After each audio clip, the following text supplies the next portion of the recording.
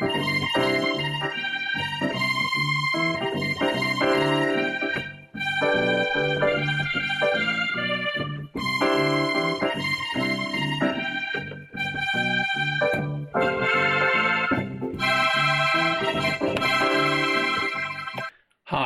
Paul Sloan here. Welcome to my podcast series where I talk to some people I know about the influences, turning points and lessons from their lives. So my guest today is an eminent former architect, Peter Black. Good morning, Peter. Good morning, Paul. So can we start by me asking you, when and where were you born? I was born in 20th of August 1932 in King's Road in Chelsea. But my father was a bricklayer from Scotland. My mother was a waitress at Lions Corner House, and she wasn't feeling very well, and they lived in the World's End. And so she was getting her bus down to the hospital, and I actually was born on the bus. You were born on the bus? Yes.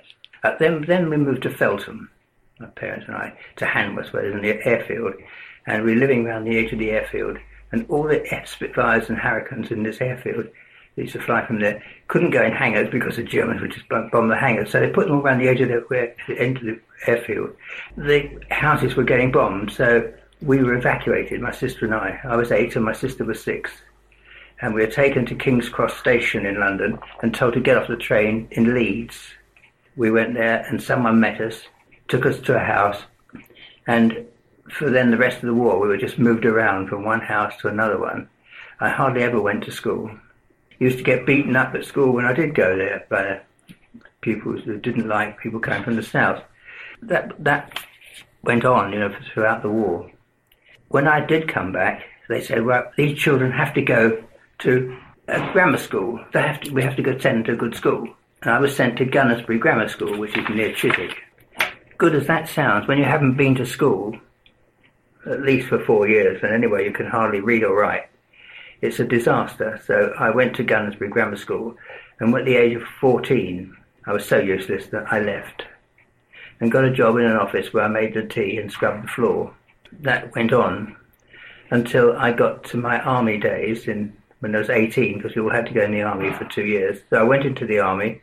I was in the Royal Engineers from Aldershot, where they had a barracks there. I was then promoted and sent into a bomb disposal unit. And I was in charge of this unit. Only 32 people in it. I didn't do that many because there weren't that many. It's peacetime. But all of them that we found, since I was in charge, I did them all. And the rule is that 2 of you go to near the bomb and the mine, and one you hand each other things, and all the rest go away. One guy came to me and he said, I'm just about to leave the army now, and I haven't touched a bomb yet. You do every one of them. And these weren't very many, And he said, but you do them all, and I haven't done one. Can I do this one? And it was a mine, not a bomb. And I said, no, I've got to do it. He said, oh, please let me do it. Please, please, please let me do it. So I said, okay, all right then. So I'll go with the others, and my deputy here be with you, and you do it.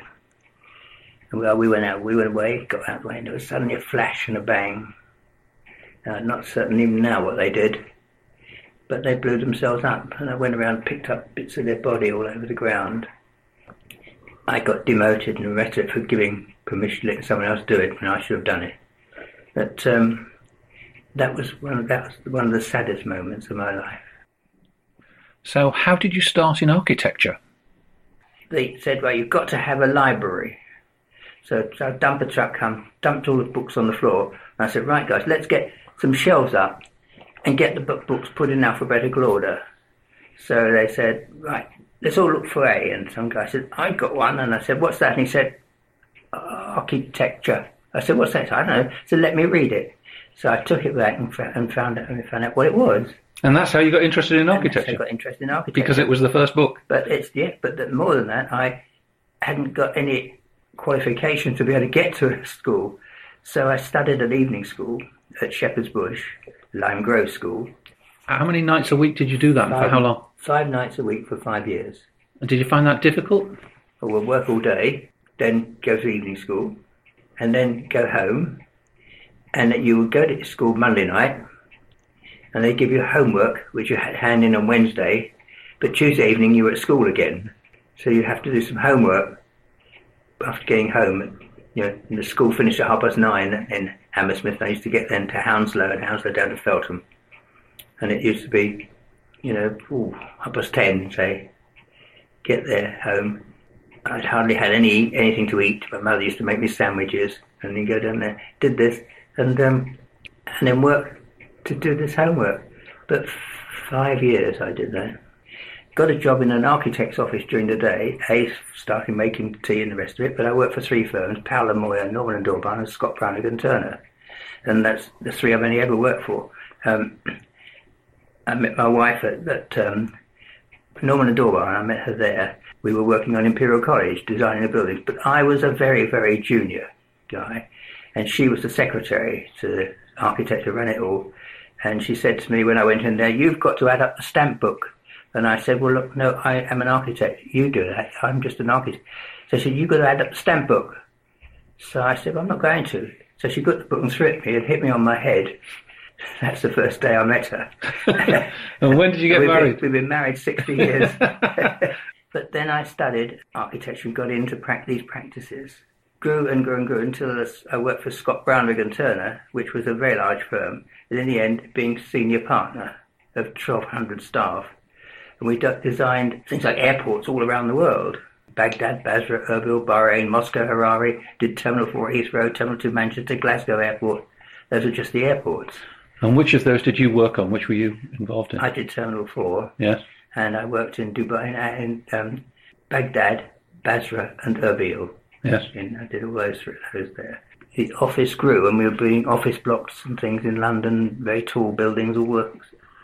Fantastic. Was sent to Dubai to go and get some work. Had been to Dubai once, that's all, and went there. I said, how do you go and find work? How do you get work when you're young and So I went to the British Embassy, and they said, well, we're having a little party tonight.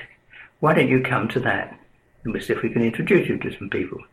So I went to the party and was stood there and chatting away, and chatted to some guy there, an Arab guy, chatted away. And he said, I think my boss would like to see you.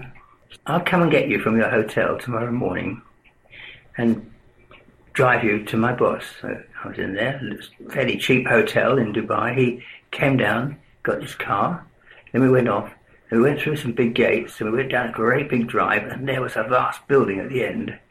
It was a building owned by the ruler of Dubai. I went there, and they invited me back to an evening function. They have a majlis, which is a room with all the seats around the edge, and the ruler sits at one end, and everybody moves down one place at a time for just a few seconds, and they then sit next to the ruler, and he has a few words and says something, then you move on again. And I did that, was leaving, and the guy who drove me there, was driving me home, he said, my boss would like to see you tomorrow morning. So I said, okay, I'll come down. They said, no, I'll pick you up. So I went down next morning, and I didn't see Sheikh Mohammed. I saw someone else there. He said, Sheikh Mohammed would like you to design 4 football stadiums in Dubai. I went to designing stadiums, and they're called Al-Ahli, Shabab, Al-Wasl, and Al-Nasser. And he had 4 sons, and he gave each son a football team, a football manager, and a stadium. Don Reevy was the manager of one of them. Yeah. So, and they're all in my book there, the photographs of all these stadiums. And I went there and did those. And then I then got work from Dubai and in the Middle East in total for so much of it, because we had a big practice, as you can see, and you can't just go and get work. You can't. And I got more jobs and more money coming in than the other 10 partners put together. And I went on for a long, long, long time getting work done in that way. I did hotels in Spain. I did in India. I did hospitals. That was one of the most inspiring things. I had Mrs. Gandhi and Mother Teresa open the hospitals in West Bengal. I had a slight difficulty there in that there was no hotel for me to stay in, so I had to stay in a Hare Krishna monastery, where I sat on the floor And they would come along every night and slap a leaf on the floor and slap rice on it. You eat it off the floor. Yes. And I had to stay in the Hare Krishna monastery. But you designed a hospital there? I designed hospitals, 3 hospitals in West Bengal. And Indira Gandhi and Mother Teresa came? Yeah. When you met them? Yeah. And I was with Mother Teresa. She could become a saint since then, but Mother Teresa in her convent in Calcutta. And I was sitting in there having a discussion with her, showing the model and the drawings of these things. And suddenly a nun came in and said something to her. And Mother Teresa said, "Sorry, I've got to go." So she rushed off, and I was sitting there waiting. Then after a while she came back. She said, "Sorry about that." She said, "It happens so often." She said, "Family have a sick child, and they walk for days across the countryside.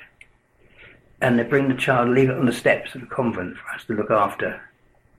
And she came back and we talked about it all, and after that, and she was wonderful. I just thought, such a wonderful lady. And you mentioned that you were in prison once or twice. I was in prison 3 times. Once in Saudi Arabia. What was that for? Once in Iraq and once in Spain. So what happened in Saudi Arabia? I had been to Dubai, and I stayed on for this meeting with Don Revie.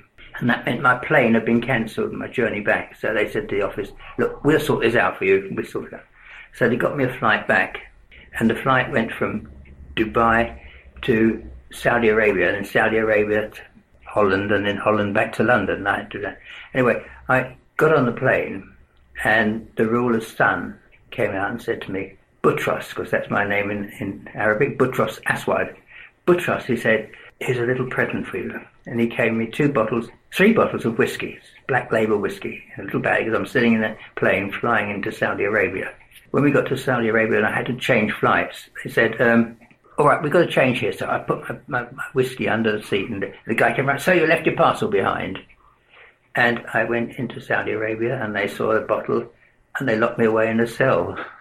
I said, "Well, you take them, because they're given to me by the son of the ruler of Dubai, and you take them." Anyway, they locked the whiskey away in a room, kept me in the cell, like 4 days it was in total. And then I was allowed out, saw the ambassador and all the rest. I was allowed out. I never saw my luggage again, but I did come back with 3 bottles of whiskey. Did they take the whiskey? And how about in Iraq? What happened there? I designed the airports in Baghdad, Basra and Erbil, and the ruler, the son of the ruler, Saddam Hussein? Yeah. Was at this meeting.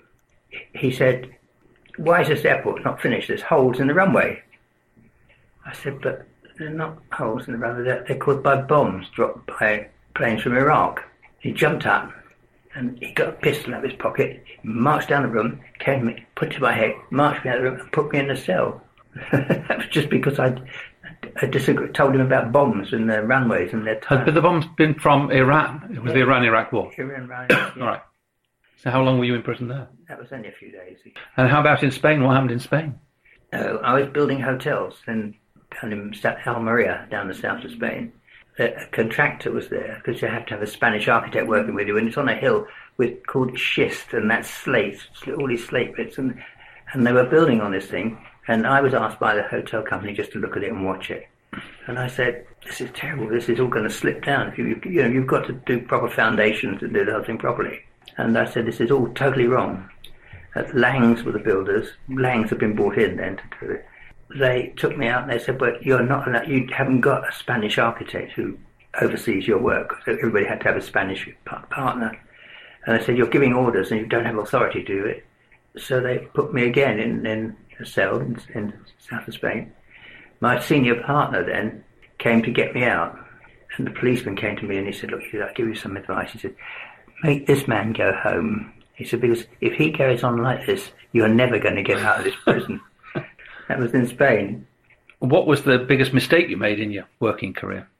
It was an unusual one. I designed Sterling Ross's house in Mayfair, and he was one of these guys that had electrically controlled everything. He could turn the bath water on from his bed and to the temperature he wanted and all that. I remember he tried to heat the toilet seat, and it all melted. He had electrically controlled garage doors. It's the first time I'd ever seen these. You had to bring a car in and park it and come out with it.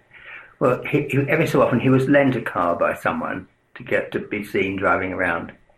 And he had one of these with the gull wing doors. You know, DeLorean? Something like that, I think it was, yeah. He had one of these.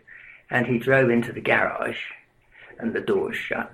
But car doors hit the roof and he couldn't get out. He had to stay all night long in his car in the garage. And he blamed you? He blamed me. Dolly Parton, I had to meet in her dressing room in the Grand Ole Opry in Nashville, because I was working for the Hospital Corporation of America. And they took me out there to see for the show, have dinner and a show, because dinner they always have very early. Then went to see the show, and they took me to her dressing room. And she's used this more since then, I've heard it. And she said, "Do you see what small feet I've got?" And I said, "Yeah, they are small." She said, "Do you know where that is?" I said, "Nothing can grow in the shade." Yes, tell us about the cattle. You became, you reared a herd of... Dexters. Dexters. What are Dexters? They're short-legged cows. Yes. I bred them, showed them, used to do farming till they broadcast about them on the BBC. And how many did you have? Chairman, well, they grew over the years, but I mean many, you know. But I had 88 when they were shot. 88 were shot. Why? With foot and mouth disease. And when was that? 1997. And I think that... how did you feel when that happened? Well, this is your life, you've done all these things, you know, it's a hobby, I was still working all the time. And when I get out to the Middle East, I used to say to Jill, well, I'm off now, because I stay at home the weekend, go out Sunday night, fly through the night, Monday, Tuesday, Dubai, Wednesday, Thursday, Abu Dhabi, Thursday night, fly back again. And I used to leave Jill to the cows to look after and feed with all the hay and all the rest of it for that 4 days, once a month for 30 years. So they meant quite a lot, but to see them in the field and hear gunshots and see them loaded up into a truck and thrown into a truck and disposed of, you know, it was very, very sad and sickening. Sometime later, I was at the Buckingham Palace for the Prince's Trust. I got a little award there, and saw Prince Philip there. He came up and he was chatting, and he said, "Where do you live?" And I told him Englefield Green, and "Oh, I know that." He said, "You go down the hill and you come into the river at the bottom. You go down, you go to Windsor." I said, "That's right." He said, "There's some farms down there had foot and mouth disease." And I said, "Well, my farm had foot and mouth disease." I said, "Well, I never understood. Was there were my field and my cattle, and there was just an open fence this side, not a fence, and there were your cows on the other side. All mine was shot with foot and mouth disease. Not one of yours got anything, didn't get it." "My boy," he said, "that's royal prerogative." Okay. And we know each other through Ascot and Sunningdale Catenians. Yes. At an association for Catholic businessmen. Were you you were a founder member? Not there, no. I was a founder member at Runnymede. Oh, you're a founder member at Runnymede. And I believe you were awarded a papal medal by the Pope, is that right? Yes. What was that for? It was for designing a whole range of buildings in the diocese and advising the bishop on all these different units and houses and things, and churches, village halls, church halls, right across from Brighton, right, the whole area of the diocese. Who did you meet who had a big influence on you? Who would you say was the most important influence on you in your early and formative years? This senior partner guy who did work for Norwich Union and all the town centres, and he trained me to do these, and the town centres were Aberdeen, Inverness, Glasgow, Leeds, Nottingham, Derby, Leicester, Woking, the big tall buildings in the middle of Woking, Southend. So you worked on all of those? I did all of those, and he led me around. And what was his name? Newman Turner. And I remember being on an aircraft with him, and he used to smoke pipe. And we were sitting in an aircraft flying off, and he had his pipe, because then you could smoke in pain.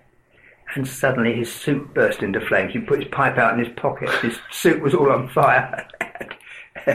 Oh, it was absolutely hilarious. He guided me so well. What was the moral of your life? What would you say is the great lesson you'd like to share from your experiences? Well, I don't like failing at something. And I like battling on and battling on and battling on, even though it's all... You've heard some of the things and the problems there, but I just enjoy really battling. And leadership, leading a team and getting all the people with me, and because if you go to Dubai and you're building something, you take a team of about 10 people out there with you, and you're still running it and controlling it, and you're doing these different things, and then you go off Abu Dhabi or you go to Sharm el-Sheikh or somewhere like this, you do all these things. There's so many of them. And what's your key tip for leaders, especially leaders in a diverse environment like the Middle East? Involvement, deep involvement with the people you're working with, so that they've got confidence in you. Having got confidence in you, whether it's your team, whether it's your clients, they all have to have this belief that you can actually achieve, because they're giving you jobs and they're giving you money, and the guys are going out there to live out there. And you'll be 85 this year, I think I'm right in saying. So right, yeah. What are you focused on now? What's your main activity? I'm working hard now. Are you? Yeah. What sort of projects are you working on? I'm doing the Jehovah's Witnesses headquarters in Essex, in Chelmsford, yes. I work for some gypsies there, and I made the mother and the father a lot of money for getting planning, and I was, had tremendous problems getting it through. Did get it through. The mother and father died, and there's 5 daughters. There was a son, but he committed suicide. But there's 5 daughters, and I'm in charge of these 5 daughters. They're all arguing and battling, and I'm the arbitrator of this Jimmy Small family. I've loved all the things I've done, from the architecture, the firms I've worked for. The other thing I did do as a hobby more than anything else, which is the Prince's Trust. Yes. And I got some medals from the Prince's Trust. I was at St Paul's School in Sunbury. I was governor there. There were 5 girls who wanted to be an estate agent. That was years and years ago. Got them into an estate agency, got them all working, got their jobs, and they set up their own estate agency company, and they're still there now. I just love that. I love working for them. And good for you. So you'll continue working indefinitely? I will. Okay, Peter Black, thank you very much. Thank you.